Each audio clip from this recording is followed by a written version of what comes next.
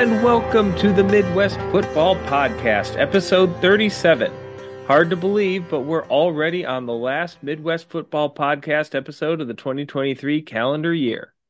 We will still be recording and reacting this season, but as we record on December the 27th, there aren't many days left of 2023 to talk in, and we definitely have plenty to talk about for the 8 Midwestern NFL teams that we cover.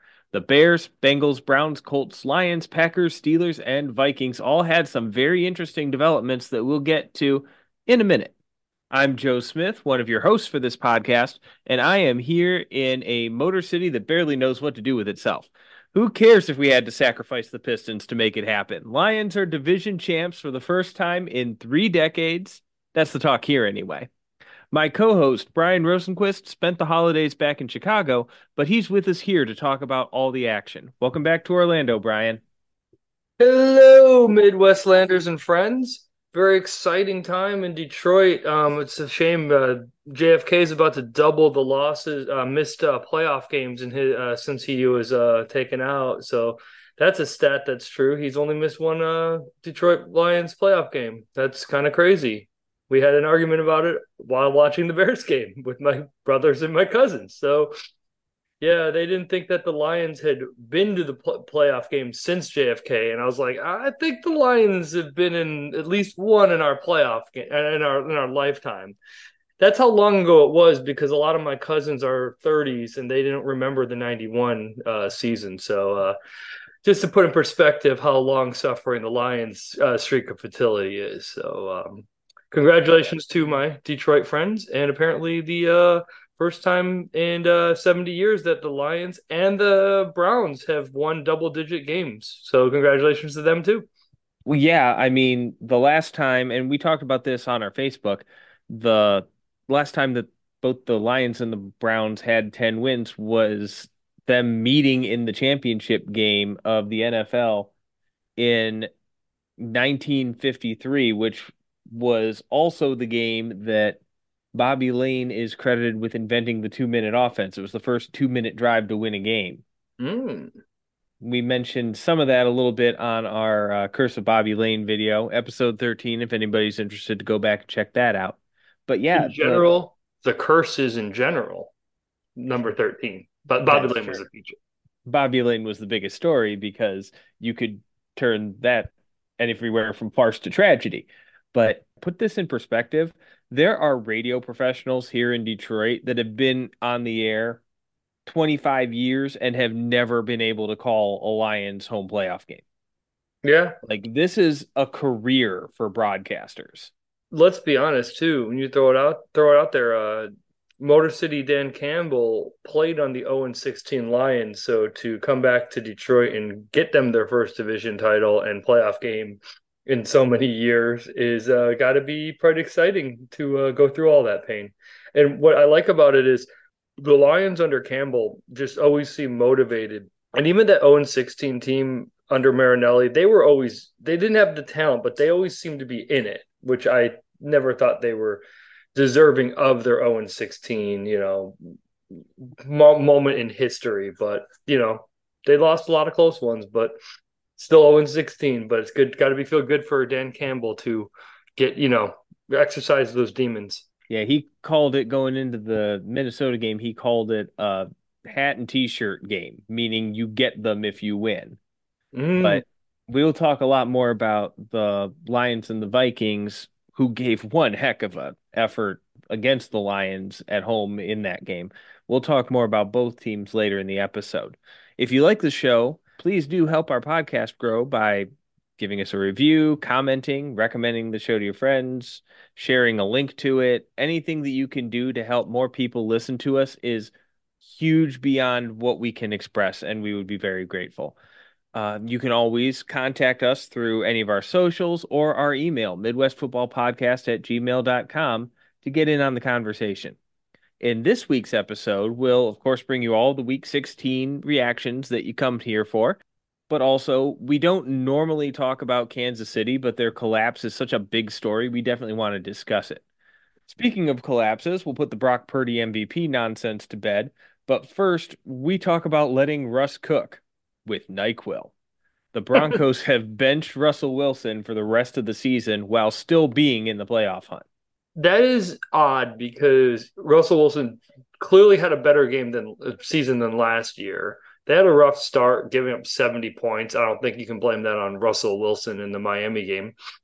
But they had their stuff together, and there was the office meme of Dwight and Angela where it was like going around a couple weeks ago where it was like the 6-1 Chiefs and then like the 2-5 Broncos and then just creeping up because a couple weeks ago they were within one game of first place of the Chiefs. Even though the Chiefs have gone 1-1, the Broncos have lost their last two games, including three of their last four, which puts them squarely in the playoff hunt along with the Raiders somehow. By the way, but On them later. The general thought was one of the reasons why you hire a big name and big personality like Sean Payton is it's really the only way you can get out of the Russell Wilson contract and trade fiasco.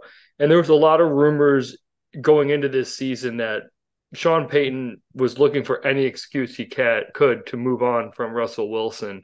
And it looks like the last four games are kind of his excuse because it's a really weird thing to turn away from a veteran former Super Bowl champion quarterback when you're still in the playoff hunt with 2 weeks to go. Do you have any thoughts on that? Why they might have done it now? I don't get why they're going to do it now, except to basically punt on the season and try and see what they've got with, whatever dead body they have behind him. The Trevor Siemian? Whoever. I mean, let's get real. Russell Wilson has not been good even this season. Last year, he was a disaster. This year, he's a capable game manager when he gets strong performances from the defense and the running game. You don't want Russell Wilson throwing 40, 45 times or RPOing 40, 45 times. You want him running 5 to 7 times and throwing like 20, 25. That's not what you pay a big time quarterback like his contract to do. So don't be surprised if they're going to do everything they possibly can to try and get out of Russell Wilson's contract. So are you saying that he better be a choir boy in this offseason? I don't know how he should get outside of his contract without off the field issues. Yeah. Yeah, that's about the size of it because I mean they're going to look at anything they can possibly look at because he's got so much guaranteed money. So much guaranteed money. Mm-hmm. But speaking of dysfunctional AFC West teams, we have to talk about Kansas City because to me, what kept running through my mind as I was watching the Kansas City, Las Vegas, sorry, Oakland, was the Emperor has no clothes. What we saw was the culmination of the kinds of things we've sort of been talking about on and off camera for most of the season, and there are multiple problems with this Kansas City team, especially on offense, which has turned into a three-ring circus.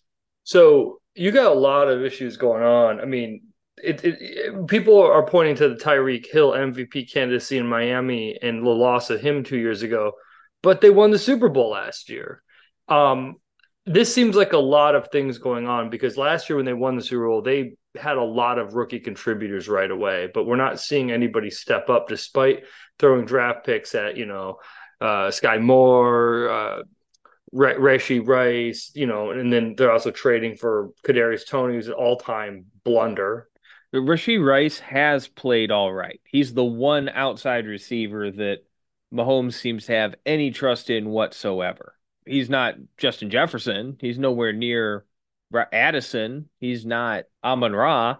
He's a competent outside NFL starting receiver. And with Travis Kelce's diminishing skill set, one okay receiver is not a Super Bowl contender. And we're also seeing a loss of Eric Bieniemy, who had the Washington offense playing fairly well most of the season. If you go deep dive their autopsy, you'll find the defense really fell apart, especially when they trade their defensive ends. What's your take? Who's the offensive coordinator now after Eric Bieniemy's gone? Matt Nagy. Whoa. Matt Nagy calling the shots. So we didn't see that in Chicago for 4 years, get worse every year.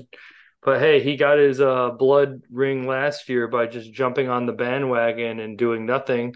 And now that they've asked him to do stuff again, I'm guessing he's still running the 2017 Chiefs offense because that was the running joke in Chicago. They looked really good in 2018 when he was running the 2017 Chiefs offense, but not so great in 2021 when he was running the 2017 Chiefs offense. And even with Pat Mahomes, he looks like Mitchell Trubisky. No, he's not that bad. I'm not going to go that. No, yeah, I mean, you have to start putting some of the blame at the feet of Patrick Mahomes, though, because he was at the center of both of the defensive turnovers that led to, the pick six and the fumble return for touchdown. Mahomes was involved in both, even though he wasn't blamed for the fumble on the weird trick play. It was a designed snap to the running back who immediately tried to hand it off to Mahomes and ended up on the turf and just, weird play. But we're seeing multiple players in Kansas City with tantrums on the sideline. So, is it safe to say we're starting to see the Beatles break up? And do you think it's because a Philadelphia fan and named Taylor Yoko Ono Swift possibly is infiltrating? Have you heard that theory that she's trying to get revenge on the Chiefs for beating the Eagles in the Super Bowl? And apparently, she was an Eagles fan. Actually put up by Travis Kelce's brother. Exactly. Sexiest man Um, alive nominee, Jason Kelsey. what I really think that nobody's actually talking about is this offensive line for Kansas City is not good. I Mm, was watching this game and it seemed like three out of every four plays, Mahomes was running for his life within a second and a half of the drop back. mm. Like he was having less than a second to throw before the pass rush was getting there. Weird that they addressed the offensive line after this happened in the Super Bowl a couple years ago when they lost to the Tampa Bay Tom Brady's. It's weird how they fall apart with letting Orlando Brown walk to Baltimore, who is now, I believe, the number one seeded team right now after trouncing the Niners. Yeah, more on that Mm-hmm. too.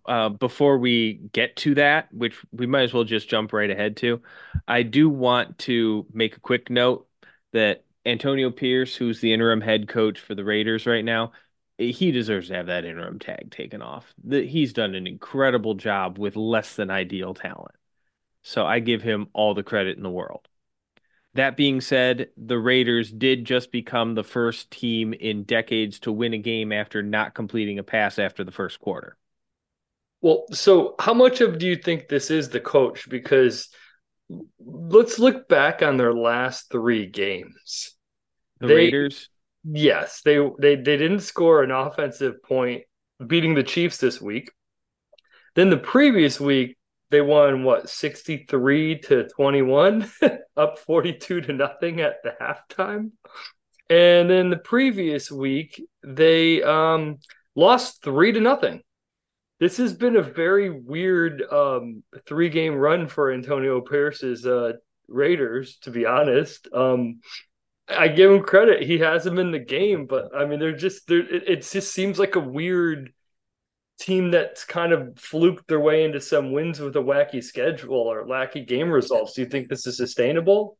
Because I know you talked about keeping the team, but in the last time we saw an interim coach go, it was Carolina that turned into a way bigger dumpster fire, and I could see that happening with the Raiders. To be yeah, honest, well, I mean, that's the thing.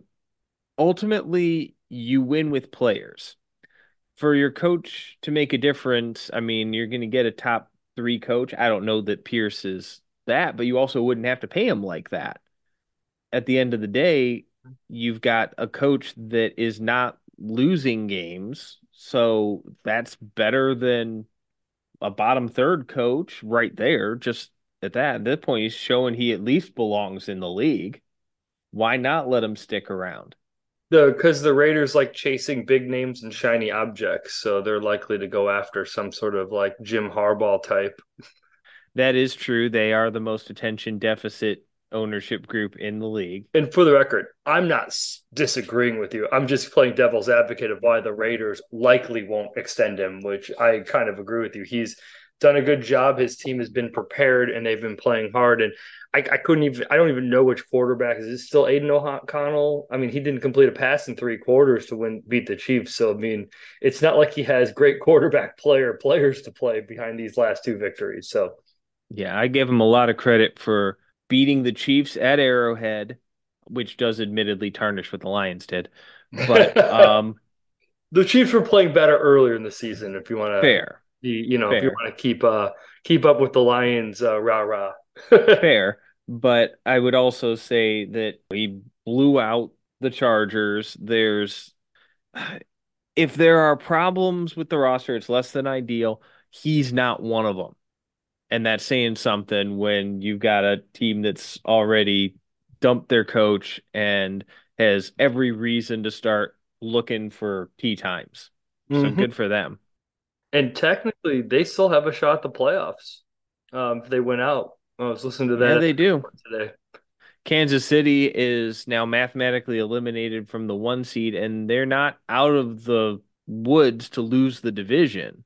The Raiders can still win the West, although I think it's one of those they have to win out and Kansas City has to lose out kind I of things. believe they have a lot of tiebreakers against wild card opponents. So the more 9 and 8 teams piled up, the better it is for the Raiders if they win out. Fair enough. But let's switch over to San Francisco and Baltimore, that Ravens team you were talking about just a little bit ago. Um, the narrative after the game, which Brock Purdy had, what, 3 interceptions? He was knocked out of the game. Five, might three Five, first half. five turnovers total. I think they were all interceptions. It Yeah. was the full Delhomme. The narrative was Brock Purdy loses league MVP. In my opinion, you should have never had it. He fell from the number one betting odds for MVP to number 6 overnight. And it was 4 interceptions and 1 lost fumble for the 5 turnovers, in case you're wondering. Yeah. He was knocked out of the game, but it was very late when that happened and it was already out of hand. So he probably could have come back in, but why risk it with a team that that lost last year in the playoffs because they ran out of healthy bodies at quarterback. Well, I mean, don't worry. Darnold stepped right in and threw an interception of his own in limited work. So they did get to 5 interceptions as a team. And yeah, so the thing about it is it seems like everyone's dancing on Purdy's grave because he is terrible or he's an MVP and there's nothing in between. But in reality, he's a pretty competent quarterback that's in a really good situation and has been taking full advantage of it. And just playing devil's advocate on the MVP talk or death to the MVP talk is he did leave the previous game with a stinger and he didn't look right. I mean, there's a good chance he didn't play well due to playing with an injury, and he also left with the injury and possibly re-aggravated it. So that'll be worth watching, especially since you just mentioned they literally were down to Christian McCaffrey at one point during the NFC Championship game last year before bringing Brock Purdy back in with a strained or torn UCL in his throwing arm where he couldn't throw the ball. So it'll be interesting to worth watching. I'm going to give the Ravens some credit.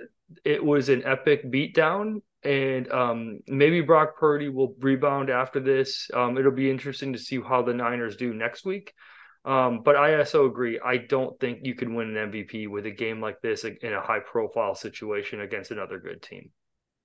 Well, I also think that supporting Brock Purdy for MVP is a slap in the face to all of the Pro Bowlers that he plays with.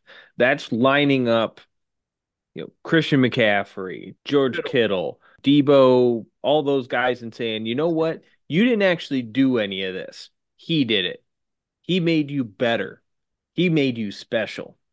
So in Purdy's defense, he was supporting Christian McCaffrey's MVP candidacy. So do you think he Yes. purposely threw a bunch of interceptions to say, "Hey, look, I'm right. It's really Christian McCaffrey that deserves it, not me," and he's just really being a good teammate?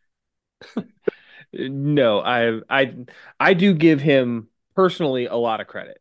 This is not a rip on Brock Purdy because he did exactly what you're supposed to do as a teammate Throwing who slants. acknowledged reality Yeah. when he said, "Look, I am not the most valuable player, even on my team, let alone the league. Hmm. He And he's didn't put it like that, I don't think but he's being humble when he says it because this is the former Mr. Irrelevant who has, to his credit, played well enough that they literally dumped the third overall pick, who's still on a rookie contract, and Trey Lance onto Dallas's bench. And he won the job and he's been good, but he's also been in the perfect situation. Great coaching, great scheme, great line, great weapons, etc. And really, the conversation shouldn't be about Purdy and whether or not he deserves MVP. It should really be about, do we overrate quarterbacks? Because I would personally think the MVP candidacy should be down to Christian McCaffrey and Tyreek Hill and maybe Lamar Jackson, given the last couple of games. Although I've also seen stats that Lamar Jackson has the same stats in the last 17 games as Justin Fields, who we will talk about that more later. whose future is in doubt. Yes, for some reason. Barry Sanders chimed in on Twitter or the X machine, basically saying, guys, the year I ran for 2,000 yards, I had to split the MVP with Brett Favre. That was embarrassing. They'll cram a quarterback in there, even if a whole bunch of votes goes to McCaffrey or Tyreek Hill. We see it with Rookie of the Year all the time, too. It's always a quarterback, just no matter how much, a lot of skill position. It's not as bad as MVP, but it is. Now I'm going to play devil's advocate. My own devil's advocate. Quarterback is the most valuable position, but it gets old. And I don't think Tua is what he is without Tyreek Hill and Waddle. And Purdy sure as hell isn't that with that. You know what I mean? They're not MVP candidates, Tua or Purdy, in my opinion. They're fine game manager quarterbacks with awesome weapons that can take it to the house on 3-yard dump passes and screens and slants. You have to recognize what the league MVP is. Because if you're actually talking about who is the most valuable player in the NFL, it's Patrick Mahomes, even if his stats are awful and the team is falling apart around him. So what we're really saying is which very valuable player had the best statistical year above his norm. Or best narrative. I mean, Purdy's been a fun content creator because he's so divisive, to be honest, if it wasn't for Taylor Swift Right. and Deion Sanders. Right. Thank you, obnoxious 49er fans, which is really who's shoveling all this stuff, which I heard it was the turnovers. We ran the offense up and down on Baltimore. We just beat ourselves. Okay, yeah, goodbye. In any case, on to the teams that we really want to talk about, the Midwest teams. If you want to get involved in the conversation, Midwest Football Podcast at gmail.com. But let's start our reactions to Week 16. Starting with the Thursday game, the Steelers just beat down the Bengals in a game that was over pretty quickly and left the Bengals wondering what happened. So what did happen? When we look back on our picks, this was the only one either of us got wrong, and that was me from last week. You were 5-0, I was 4-1. And honestly, the Steelers played like the Jake Browning Bengals. And I guess it was a Christmas miracle because Rudolph, the smash-faced quarterback, Mason Rudolph, just started throwing deep to Pickett and started unlocking the whole offense and making big plays and winning fantasy football semifinal games for nobody because nobody was playing Rudolph or Pickens at this point, probably. Not unless they were in a best ball. But yeah, analytics perspective, the Bengals had the worst defense in the NFL. And this showed here because Pickens would just beat his man over and over again. It was tough to watch. Agreed. And this is a theme that was interesting with the Bengals run, who I believe are still 8-6 in a playoff hopeful, but they have been walking on water for a while now. With that defense has been statistically a bottom 3 in a lot of categories, and it hasn't really come to fruition in scoring. But apparently, you can only hold down Mason Rudolph so much before that defense gets torched, And I believe it didn't help that Jamar Chase was out. So do you think that Jamar Chase should be the MVP because the Bengals run completely fell apart when he came out? Yeah. Yes, just the massive size of the subtraction. Yeah, Well, exactly. look, Cincinnati, this was not just the Steelers running up and down on offense, although that was a big part of it. Cincinnati went 0 for 3 in the red zone, 0 for 2 on fourth down, while averaging 6 yards per play. 6 yards per carry or per play? Per play. Okay. There was a lot of struggle without Chase because there was no security blanket. There was no place to go for the tight throws when they absolutely had to make one. The Bengals didn't score in the first half. They had a turnover on downs in the red zone and two actual turnovers besides. Mm-hmm. Maybe Chase helps them make better decisions, but I this mean, was a brutal offensive game, and you got to give some credit to the Steelers' defense for that. well, it's crazy because I'm guessing I think a lot of it was on one big touchdown, but I mean, T. Higgins did play his best big play, Jamar Chase, with 440 yards on 5 catches and a touchdown. Although that touchdown was 80 of those, so the other four passes were okay.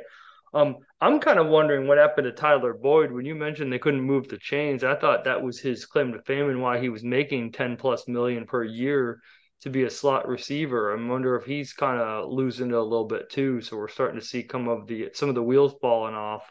Because that used to be one of the best three, wide receiver combos in the game. But if it's down to two and then one of them's out, it's not that scary anymore. It falls apart in a hurry. Yeah, the Steelers put Porter pretty much one-on-one on T. Higgins and just locked him down. And then you had all of those great linebackers and safeties just kind of keeping an eye on Tyler Boyd where he normally finds all kinds of space to run. There just isn't any in the Mm-hmm. Steelers defense because that's the strength of their team. You have to kind of attack them on the outside or try and outmuscle them, and good luck with that. Yep. But more on Pickens. His day was four passes, 195 yards, and two touchdowns. The two touchdowns were 86 yards and 66 yards. Yeah, and Pickens has only had more than 60 receiving yards once since October. But now he's got 1,000 receiving yards and he's averaging 18 yards a catch. Hmm. Well, Weird, weird season for George Pickens. very weird. I mean, this was a game that you expect him to have with the big plays and stuff that he was made for. He's had games where he was like a game manager early in the season when Deontay Johnson was out before he came back and stuff. So it's been quite a roller coaster ride for him. But right now, as it stands, both the Steelers and the Bengals are 8-7, and you know, Tomlin's in position to keep that winning streak going. Mike Tomlin says Mason Rudolph is, quote, scheduled to be the quarterback this week, but Kenny Pickett is still being evaluated. If you're Mike Tomlin, do you outright bench Mason Rudolph for Kenny Pickett? Or maybe you don't say that's what you're doing, but if Kenny Pickett's close, just hold him out one more week and see what you got with Mason Rudolph. I mean, the way Rudolph has played, I think he's warranted another start. And the other thing too is like this goes back to a problem with I think a lot of coaches have is we don't have a good bearing on the backup quarterbacks because they don't get reps in practice a lot. It's just the guy that they want to play gets all the reps. In this case, Kenny Pickett, who's the former first round pick out of Pittsburgh University. And then they liked Trubisky last year for some reason. They signed him that couple-year extension, and they just buried Rudolph. But Rudolph looks far more competent than either of them right now, and it's just kind of insane that they. I just wish I could see what's going on in practice where we're not seeing how much better Rudolph is, but apparently he is. And maybe it's just one game that caught him off guard, and these guys have a tendency to turn back into a pumpkin. But it's very interesting. Oh, I totally agree. Let's change tactics to the Sunday game and talk about the Colts who got you run into a buzzsaw at Atlanta going down 29-10.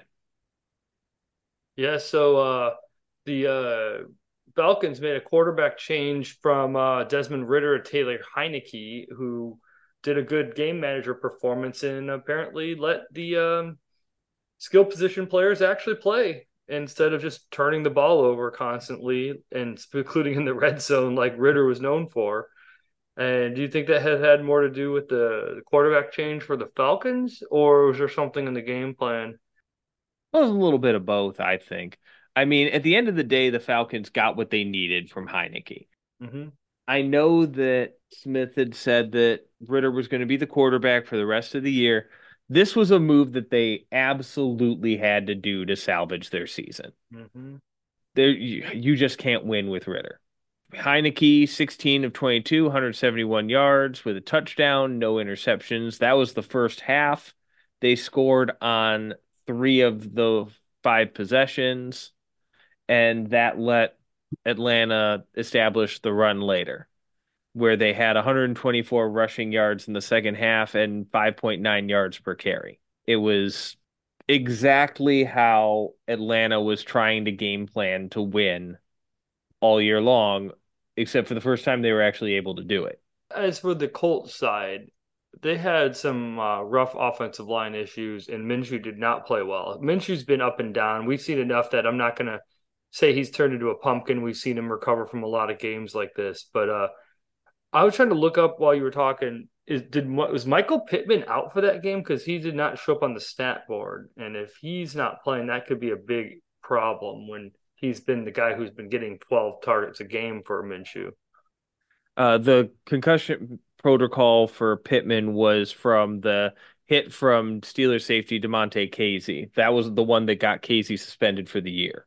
Okay, so he did not play.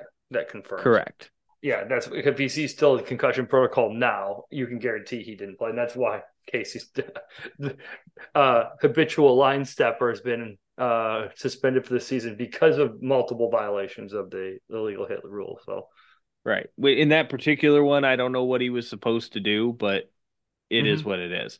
Well, In any case, Minshew was awful, 20-37 with a pick, barely 200. QB rating under 60. But the Falcons also had 6 sacks and 11 QB hits, Mm. And 15 pressures coughed up. Jonathan Taylor only averaged 2.4 yards per carry. So all of that to me adds up to very poor offensive line play. I would say. So we know that the Colts have some really good pieces on the offensive line, but maybe they're not quite done with it yet Yeah. as they continue to build. Look, the Colts are in an interesting spot here from a team development perspective because they're in the playoff hunt without their star running back for half the season, without their young quarterback for the whole season, basically. And arguably, they have their tackles. They've got an all-star center. They've got a pass rush that's pretty good as it stands. All told, they don't really have a lot of needs at positions that you have to draft high first round. So from a team building perspective, yeah, you want to win and you want to try and get a young team to the playoffs. They're not high enough where a game or two losing would matter. So they're not in Tankapalooza. They're strongly in the playoff hunt and might still win the division. Mm-hmm. So they're actually, I think, in a pretty good situation here. But the Colts, I think, we talked in the offseason how they like to swing for the fences. I think their next draft, they need to fill some gaps and go for some high percentage plays more than they do on draft day typically. Mm. On to the game that I was most excited about, the Lions heading up to the North to win the North. Sorry, Santa. Lions rule the North. Lions 30, Vikings 24, and Minnesota. This was an incredibly hard fought game that the Vikings just gave it their all and fought through some injuries, and it was eventually just too much to overcome. I mean, Melifonwu, who had the game clinching interception, was the NFC Defensive Player of the Week this past week. He also had a number of tackles, some passes defensed. It was a great safety game. That's his position. He only started starting in with the Week 14 game against the Bears. He carries the unique distinction of being the first player drafted with a pick they got for the Matt Stafford trade. Well, it looks like it's finally paying off. A year and a half later, clinched them the division. And it got Stafford the Super Bowl. So, now it's officially win-win. And yeah, that was a huge play because that ball was thrown to Justin Jefferson, who already had 141 yards and a touchdown. So, welcome back to the NFL and for fantasy players who stuck with him during the IR all year. You might have gotten to the finals with that performance, but they're also kicking themselves because if Malafano doesn't make that pick, that might be another 40, 50-yard touchdown to win the Vikings the game. So you saw Jefferson was pretty mad at the end of that game because you could argue that ball was thrown a little late and off target by Nick Mullins. And I don't think the Vikings were very happy, but he did put up 400 yards in that game as a fourth stringer for the Vikings, but they didn't seem very happy with his performance. But, alas, it's a divisional rivalry. And it was good to see them fighting for their playoff hopes and also playing spoiler for the Lions. And a win there would keep them in the division race because they played the Lions again in week 18. But Yeah, the Lions defense plus Minnesota's offensive line issues that we've talked about all year long kept the Vikings to 17 yards of rushing for the game, all of it from Ty Chandler. Madison had 2 carries for -1. Nick Mullins 1 carry, 1 yard. It adds up to 8 carries for 17 yards yeah, by Ty Chandler. and three So for zero for the others. yeah, the Nick Mullins 22 for 36, 411 yards, 2 touchdowns looks great until you see the 4 interceptions. And the 4 sacks. And just going back to the running game too, let's not forget Ty Chandler had a career game a week before where he put up 120 some yards on the ground for the Vikings. So to turn him back into a pumpkin and hold him to 2 yards per carry is pretty impressive effort by the Detroit Lions looking to force everything, into Nick Mullins and win the division for the first time in 30 years. Yeah, this is a Lions defense that has improved significantly since the Bears game. The Lions defense was bad for about a month before that. And you're still going to have to, if you're a Lions fan, you're still going to have to, outscore people because they are giving up a ton of yardage through the air. But the run defense has been good all year, and it's been especially excellent the last few games. The Vikings were one-dimensional from the Lions' running defense, Mm-hmm. which allowed them to sit back and pick off Nick Mullins 4 times. Yeah, they gave up 411 yards. The Lions did. The defense allowed 139 yards on the final 4 possessions, but with 2 interceptions. So the offense was able to come from behind. They were down 21-17. So Vikings fans today are kicking themselves because when we saw Kirk Cousins go down, he was a very polarizing character and as a quarterback goes, how valuable is he? He's like a higher profile version of Brock Purdy where people don't really appreciate how good he is, but also fade him for, not doing well. And like last year's Vikings team, they won 13 games, but people said, they got lucky, right?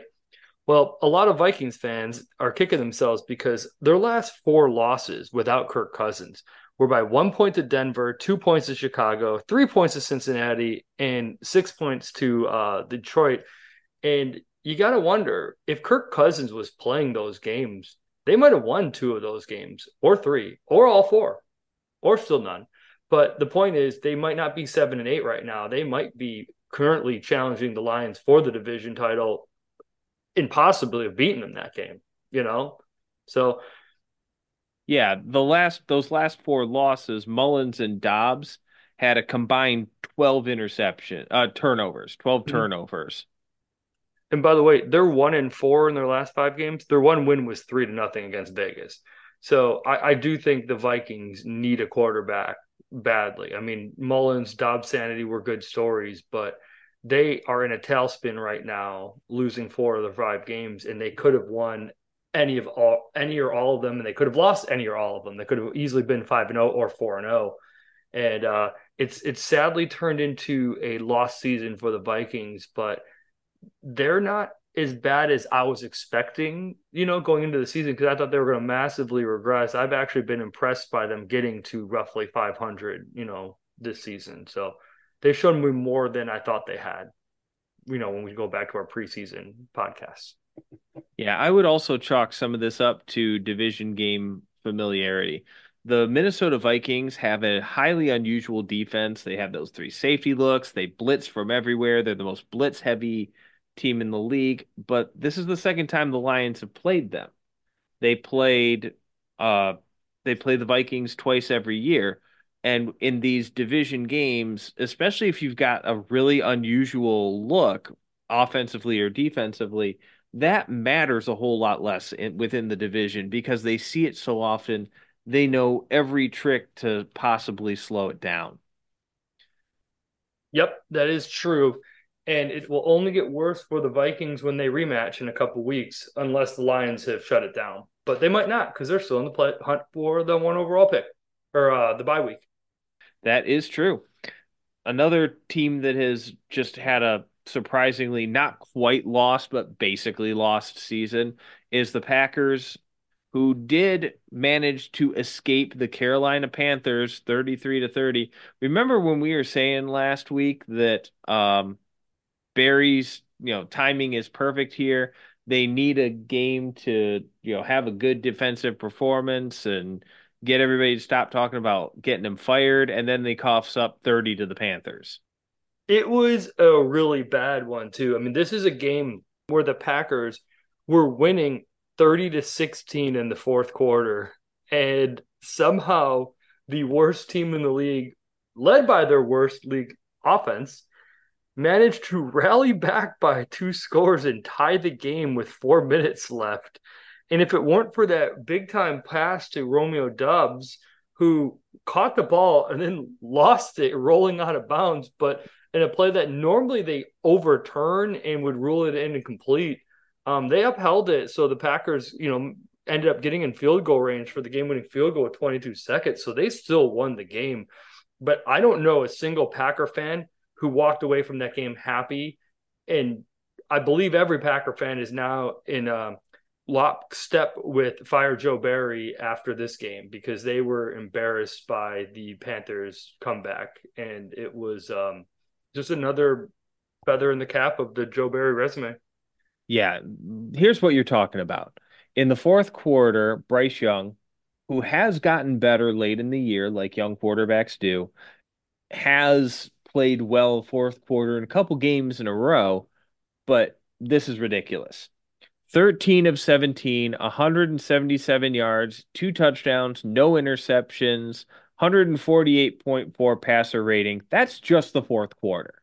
That sounds like Joe Barry prevent. What was that? The one you were talking about, just throwing endlessly underneath the Thielen, who had 94 yards. Probably also DJ Chark, who had 98 yards and two touchdowns. Both of those touchdowns in the fourth quarter, yeah. Mm-hmm.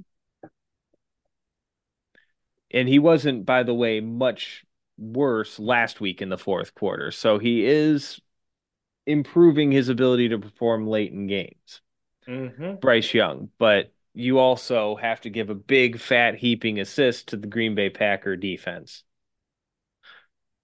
Agreed. And what did help them win the game was Aaron Jones having another monster game. He's only had a couple this year, but he did go off for 127 yards and 21 carries for a 6.0 yards per carry, which was really good. And I think the Packers offense is just better when they have Aaron Jones.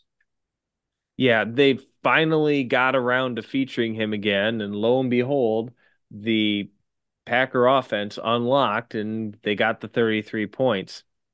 But I would be remiss if I did not mention that Jair Alexander got himself suspended for this week's game coming up because of the coin flip for conduct detrimental to, you're looking at me like I just grew a second evil head. No, what was Um, yeah, I'm waiting for you to elaborate on what happened.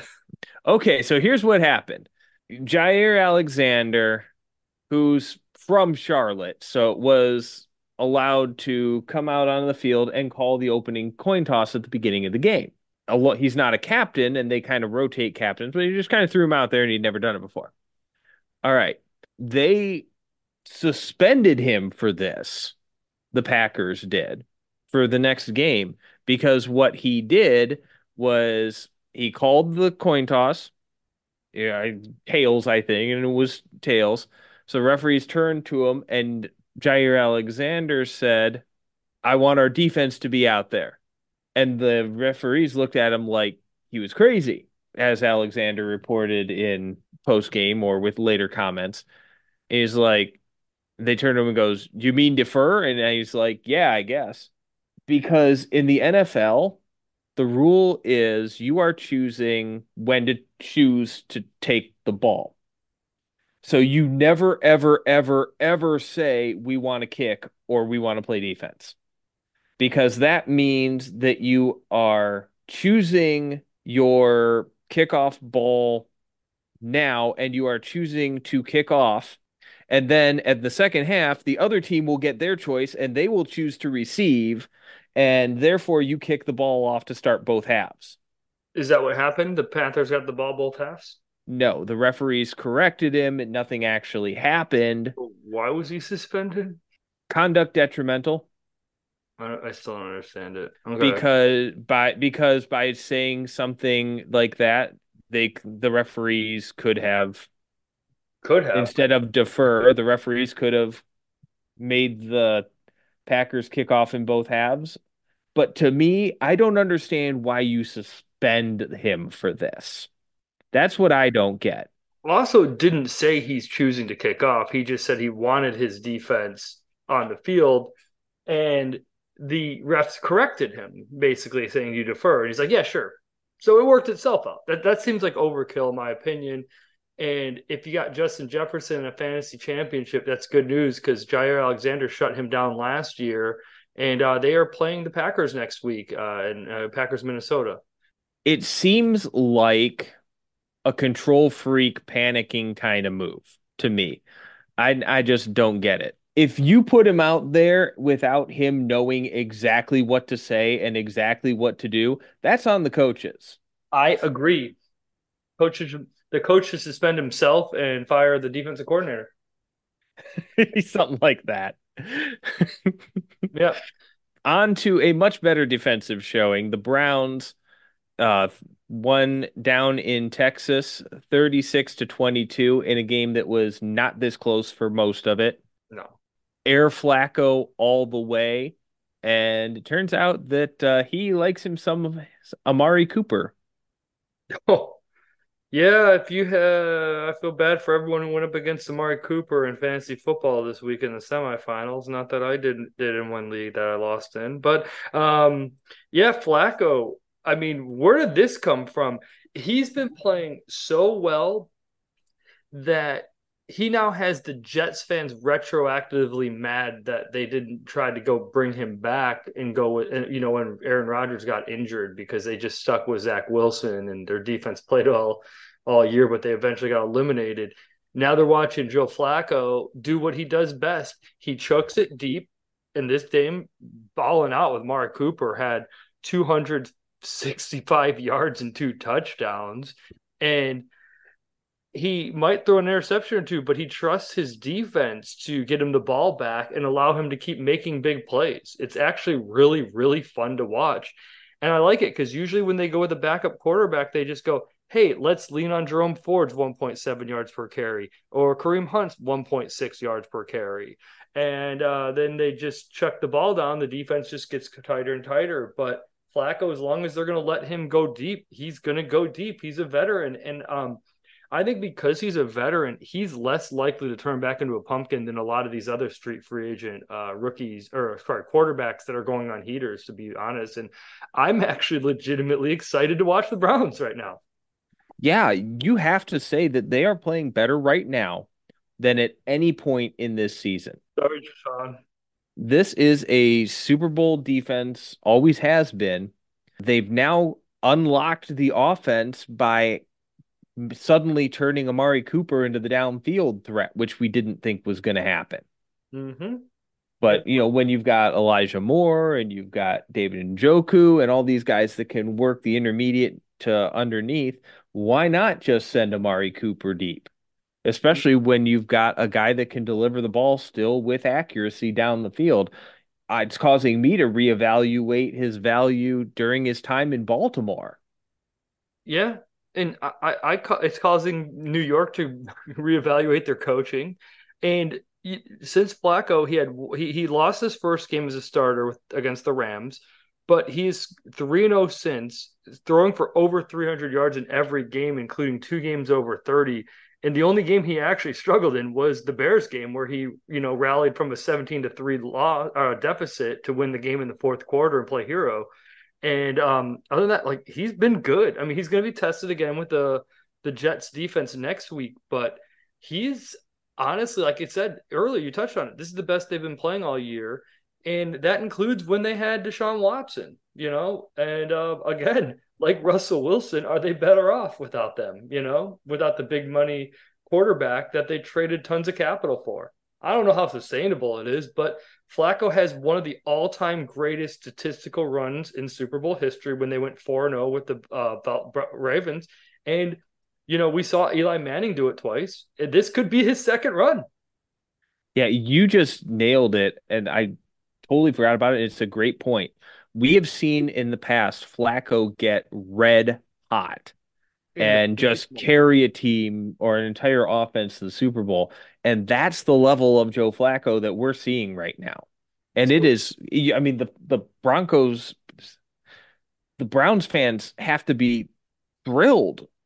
I'm thrilled. I'm a Lions fan. I was about to say, Seth, if you are listening, I'll say 80% as giddy as you were in the preseason. And I mean, that's really high praise because I've never seen anyone more excited for the Browns predicting 15-2. So, yeah, that's pretty high praise. And I honestly think they are a Super Bowl contender. I mean, right now, the Chiefs are the third seed in the AFC. The Browns are, sorry, the Browns are basically locked into the fifth seed or the top wild card. They crushed Jacksonville, who right now would be their first round opponent. I'm pretty sure the Browns could travel to Jacksonville, who has no home field advantage, and beat them on the road, right? And you I think know they're a much better team. Jacksonville's death spiraling right now. exactly. And then like you have Baltimore there, which I still think Baltimore deserves to be the favorite. But then the number two seed right now is Miami, who really good finesse team that's scary. But the Browns defense can beat them up and slow them down. And with Flacco making big plays, they could actually, I could see them going into Miami and beating them. And the Browns fans are going to travel well to Jacksonville or Miami in the playoffs. It's going to be a home field advantage for them. So I could see this being a really good run. I mean, honestly, Buffalo's playing pretty well. That's the wild card right behind them as it stands. But I could see Cleveland, Baltimore, Miami, and Buffalo, to me, are the four scariest teams right now. Sorry, Chiefs, you're playing more like the 2019 Patriots that sent Brady packing than the 2006 Patriots that made the Final Four and without a receiver and almost made the Super Bowl. That's my opinion, but they're still there. But the Yeah, Browns are in that list, that top five. I am not disagreeing with anything you say right there. I totally believe in the Browns as Super Bowl contender. And right now, if you're just looking at how teams are playing right now, I don't think I could find definitely not four, maybe probably not three teams that are playing clearly better than Cleveland right now. Oh, let's not rule this out too. Their win over Houston was huge for playoff wild cards. So now they have the head to head with 2 games to go, and they put Houston 2 games behind them. So Houston, other than multiple playoff scenarios, is all but stuck behind Cleveland. So I think Cleveland has not clinched, but they are the closest to clinching you can be at this point without clinching. So, and then while Houston, they were a really good story, but they've turned back into a pumpkin the last 2 games without Stroud. I mean, they did manage to beat Tennessee, but they lost to the Jets pretty badly, and then they lost to the Browns in a game that's closer. So Houston's a little bit on the struggle bus, and maybe Stroud will get back and they'll get right against Tennessee next week, and maybe there'll still be a chance to turn the division crown game. Sorry, turn the last week game against our Colts into a division championship game because the entire NFC South lost last week. Really quickly on Stroud. it tells you that he is the real deal because already at this point in his career, he's forcing teams to play with the safeties back. Houston rushed for just 72 yards in the loss to Cleveland. Now, again, some of that Super Bowl defense. It's also just Um, Cleveland. But yeah. with no Stroud throwing the football, they have really struggled to run. They've struggled to play defense because they haven't been able to get a lead. Hmm. That's all of this is a great indication that the engine of this team actually is Stroud already in year one. Yeah, I'll agree. Go Bucks. And Yeah. we talked about the one game that Flacco has struggled against is now, you know, adding to the Bears' late season resume of competency, where the Bears took a quick 21 to nothing lead over the Cardinals and then held on to beat the Cardinals 27-16, which is funny saying held on because they still won by 2 scores. But to hear people talk about it, it sounded like a Bears loss, but they held on. And the big thing was Deontay Foreman was a late scratch heading into the game, and I believe it was for personal reasons. I think there was a family related issue, and Khalil Herbert came out looking like he hasn't since before his injury this year. I know I was in Chicago watching this game with my extended family, and my cousins and stuff were talking about this. Like, this is the Khalil Herbert we expected to see early on in the season, which we did see until he got injured, but he hasn't looked very good. But this week, I mean, he was putting up 5.6 yards per carry, scored a touchdown, broke 100 yards. I mean, he did everything, and he was the engine to the Bears offense. I mean, he averaged almost as many yards per carry on the ground as the Bears did yards per attempt in the air. And This was the first time that we've seen Khalil Herbert look fully healthy with a fully healthy Justin Fields at the same time. mm-hmm. And it looked like it was 2022 all over again. And the other question I have too is there an issue like last week? The Bears were rotating all three of their running backs, and this is becoming an issue now, not just for fantasy football, but this brings a bigger question: is do a lot of running backs just play better when they get 20 carries per game instead of 12 or 9? I think that might be something to that because this is Herbert broke 20 carries and it was one of his best games. They get better as the game goes on. You can when you can go with two running backs, even two running backs splitting the carries 50-50. Mm-hmm. But in my 25, 30 years of watching NFL football, a true three running back, committee means nobody ever gets a feel for the game. Everybody's popping in, popping out. Nobody's in rhythm. Nobody gets the just that moment where the seas part and you know where the hole's going to be before it's there. You Yep. just don't nobody gets you're less than the sum of your parts when you do it that way. People don't talk about this enough, but more carries you get, the better you are at feeling out how your offensive line's blocking and opening up holes for you and which holes to hit.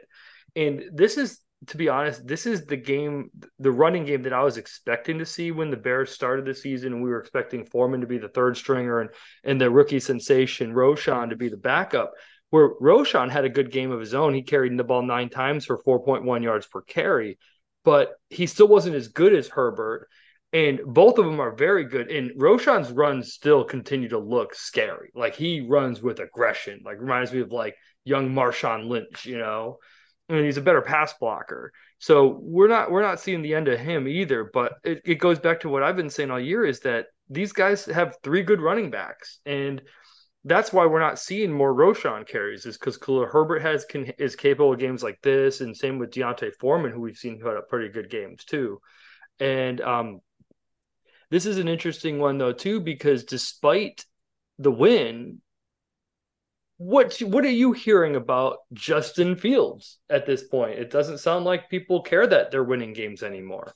Okay, please keep in mind that I am not talking about Bears fans because every legitimate Bears fan I've talked to has said we want Justin Fields. He's playing great. They are locked into what's actually happening with the team. But all of the professional writers, your Peter Kings, your and whatever. Your NFL insiders are acting like it is a complete formality that Justin Fields is not going to be the long-term quarterback for Chicago, which worries me for a lot of reasons. Well, to me, I don't even understand that take at this point because this goes back to last year when they talked about drafting Bryce Young versus and trading Fields because like the Family Guy meme, a boat's a boat, but a mystery box could be anything. It could even be a boat, and just replace boat with Fields. Maybe Bryce Young could be the next Justin Fields, and now we're seeing the same thing with Caleb Williams and Drake May. And people who watch a lot of college football aren't impressed by Caleb Williams' big game performance. And even my little brother, who might be a little biased because he's a Pac-12 guy, so he roots against USC, did point out that there's a good chance that Caleb Williams hasn't handled scrutiny, and he might not handle the Chicago media very well if things don't go well. Whereas Fields has done nothing but get bad press and shown nothing but improvement. Like, he's at the point where he started 34, 35 games, and you can see the split between his first 17 and last 17. His last 17 are virtually identical to Lamar Jackson. It's exactly what I was touching on, who is the front runner for MVP. Lamar Jackson just has a better team around him. And people, and like, there was even a joke where my brother was telling me that there's a lot in Chicago, the big thought is that Luke Getsy and I think it's Lucas Patrick, the offensive lineman, and it's Lucas Patrick and Getsy's the offensive coordinator, came from Green Bay, and a lot of people think they're double agents. And right as he tells me that story, Fields scrambles for 50 yards. That's called back for holding on Lucas Patrick, and he just looks at me dead serious and goes, "See, double agent," and just walks out of the room and goes and grabs another beer. And to me, it makes me laugh because this is what's happening with Fields is people who don't watch the game look at the raw stats of this 160 yards throwing and stuff, right? They don't understand he's managing the game well, he's using his legs. And that was a 50-yard play that would have set up at least a field goal attempt, right? That was stricken from the record. And then we go back to last week when they lost to the Cleveland, where Mooney dropped the game-winning Hail Mary, Tanyan dropped the 60-yard touchdown pass.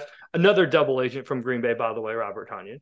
And and then in this matters if his teammates come through and don't commit a holding penalty away from the ball on a scramble, or just catch a ball that hits him in the breadbasket or the hands 3 times. Fields' stats suddenly look really good, and the Bears are 10-7 and not 6-9 or whatever.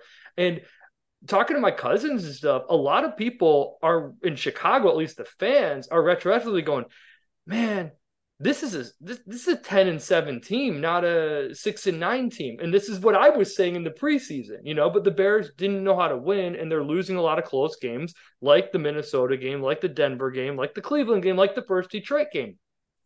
That happens when you're trying to win.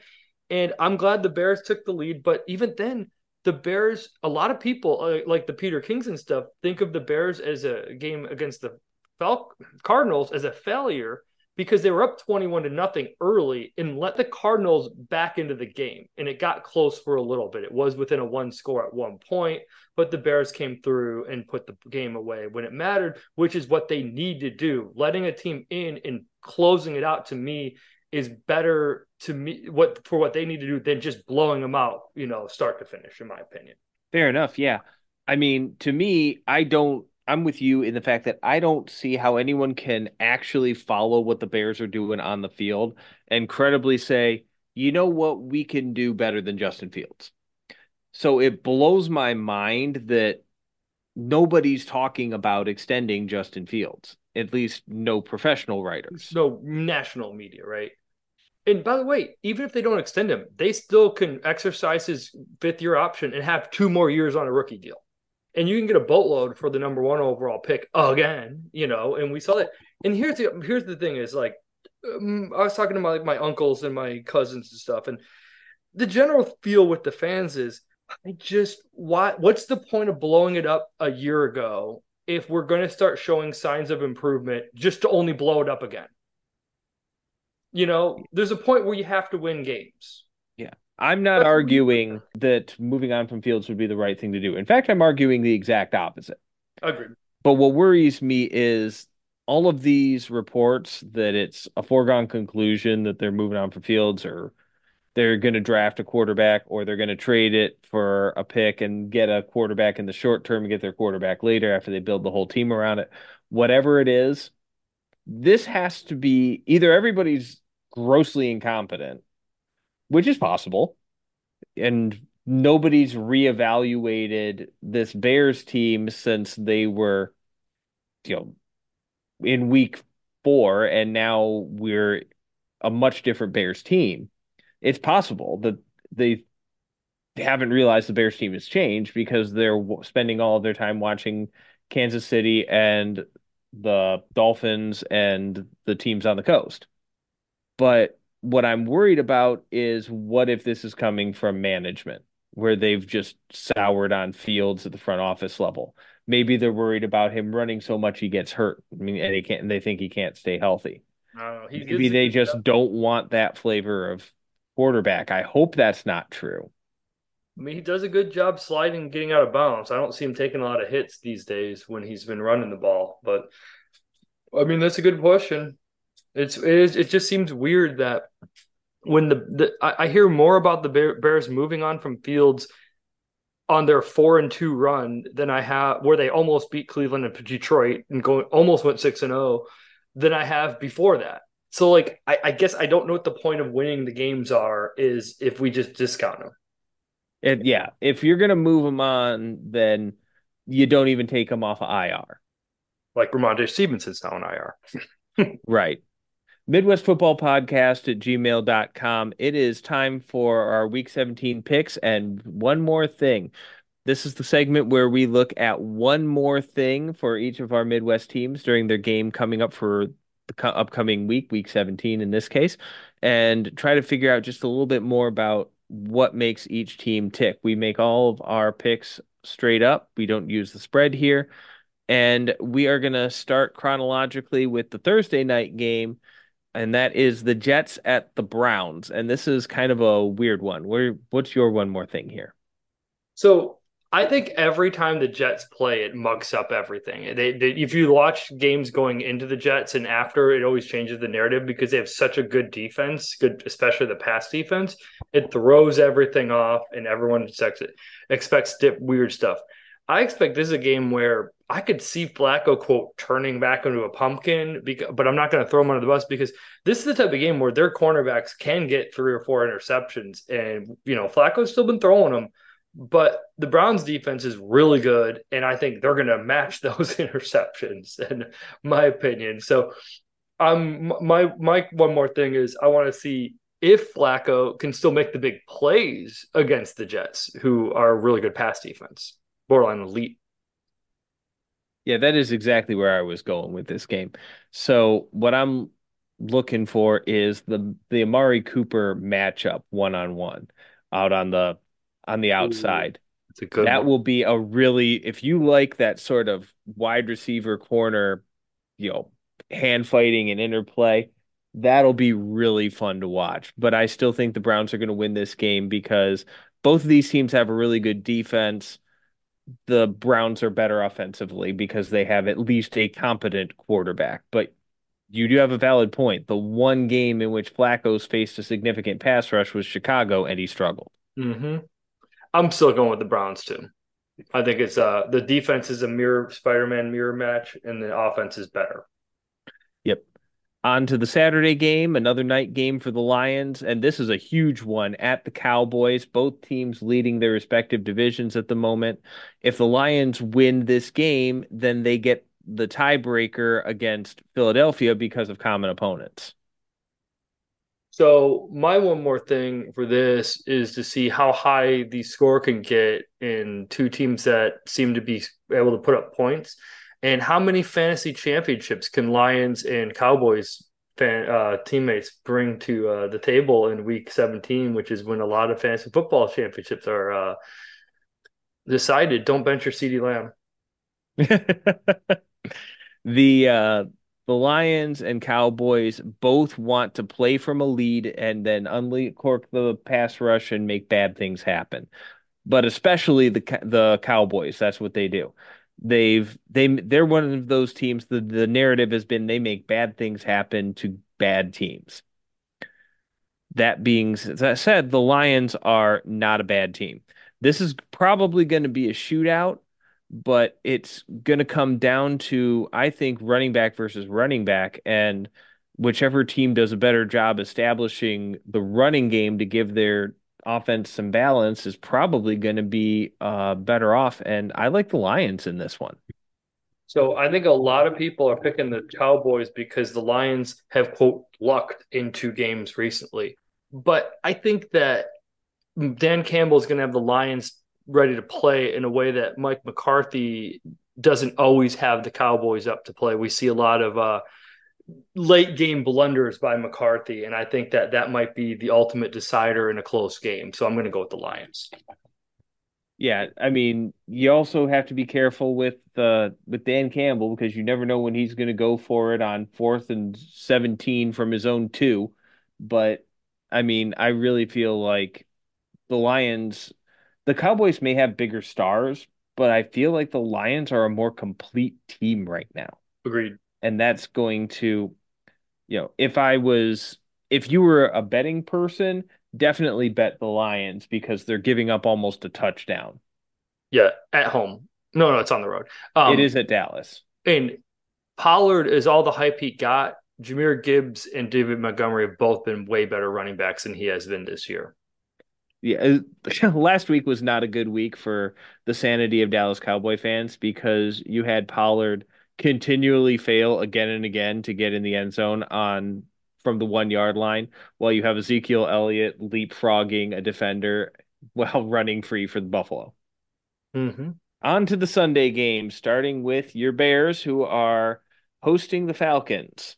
I want to see how. So Taylor Heineke had a good game manager game last week for the Falcons in their win, but he's more known to be a YOLO ball type guy who gets a little careless with the football. And the Bears defense has been very opportunistic since Montez Sweat started putting pressure on quarterbacks for Chicago. And I want to see how many turnovers the Bears offense can create or defense can create against the Heineke's making a second start this season because he might have looked a lot better than Desmond Ridder, but now we are preparing for him in Chicago. And Heineke's not exactly, he didn't exactly win the job in Washington the last couple of years.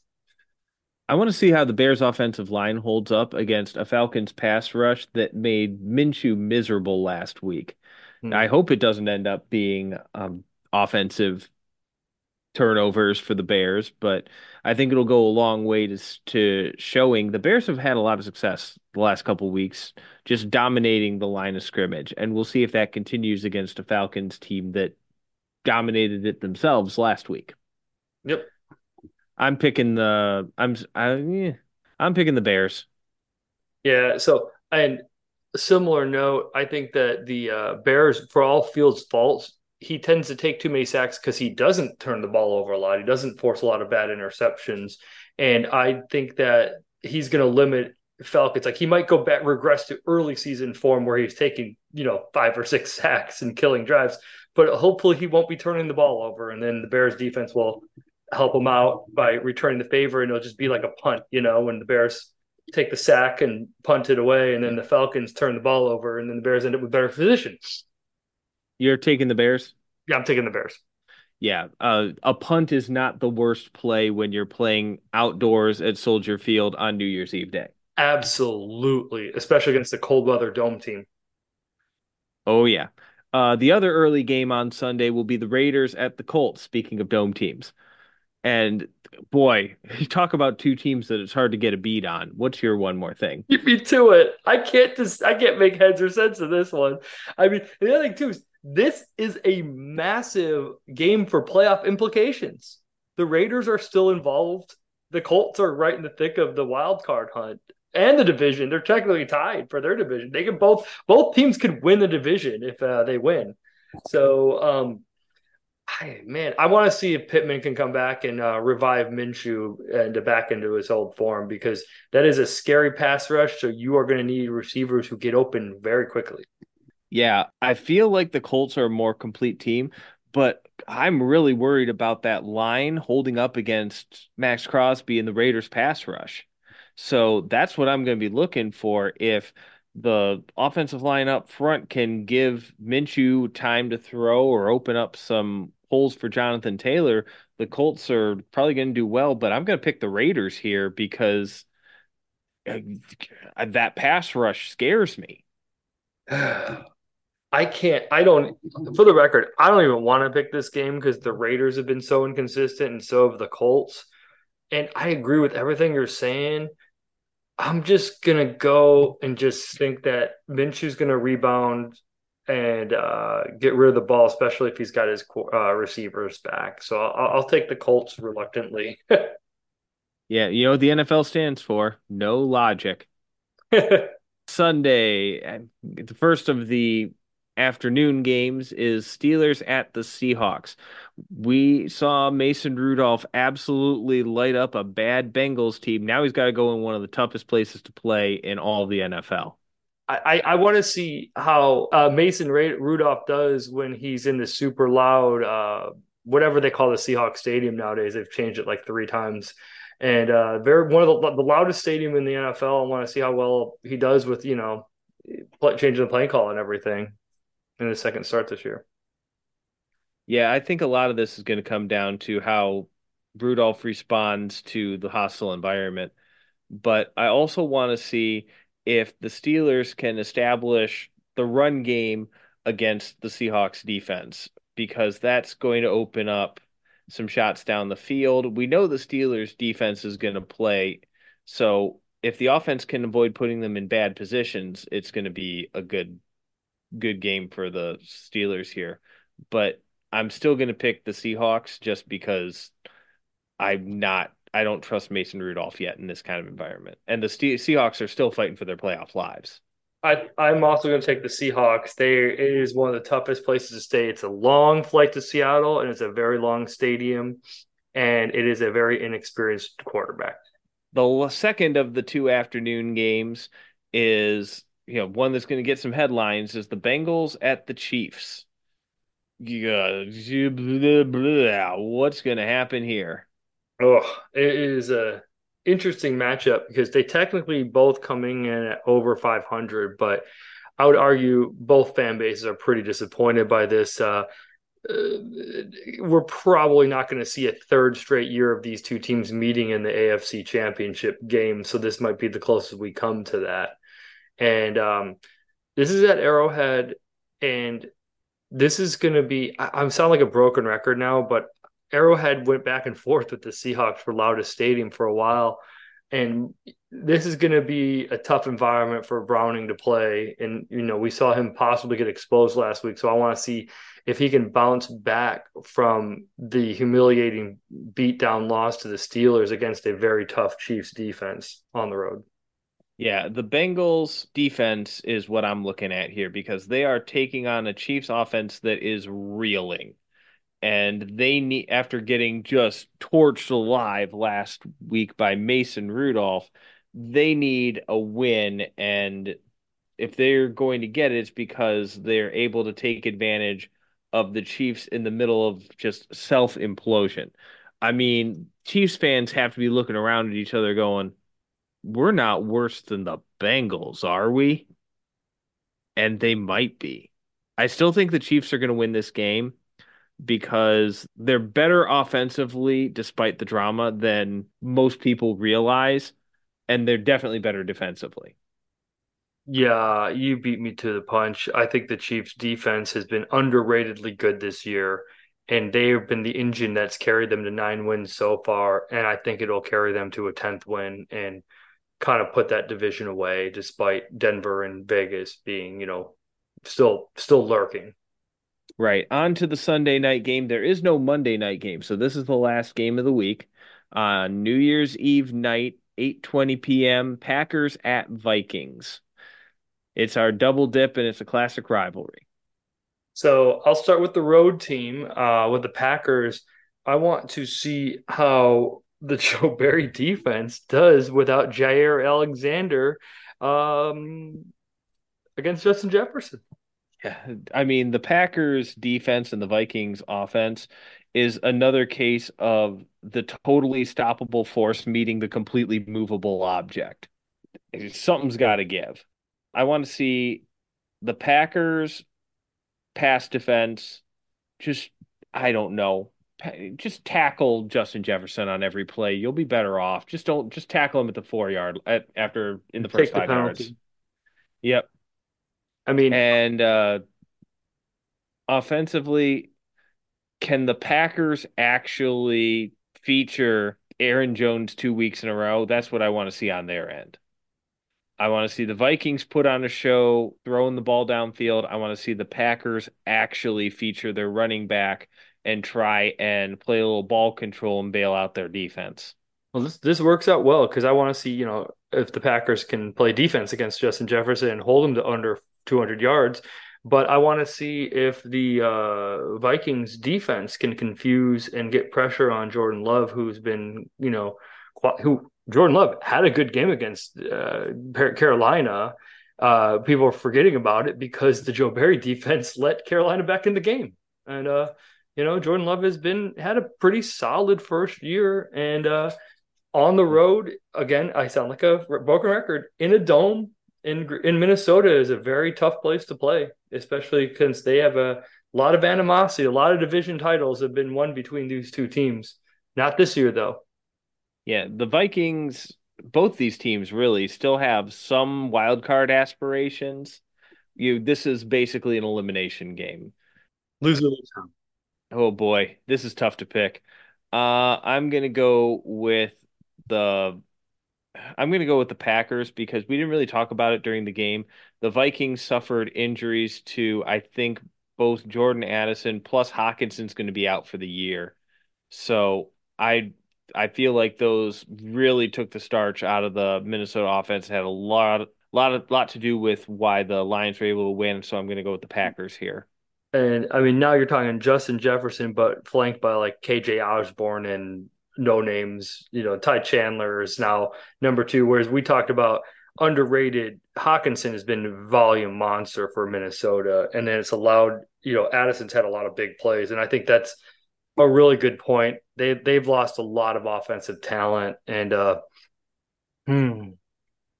got to think about this for a second, but I think I got to go with the Packers on the road, despite it being a really tough place to play. But I just don't know if I can pick Nick Mullins or whoever they're even playing. I don't even know if Mullins is still the quarterback after last performance. It's hard to tell.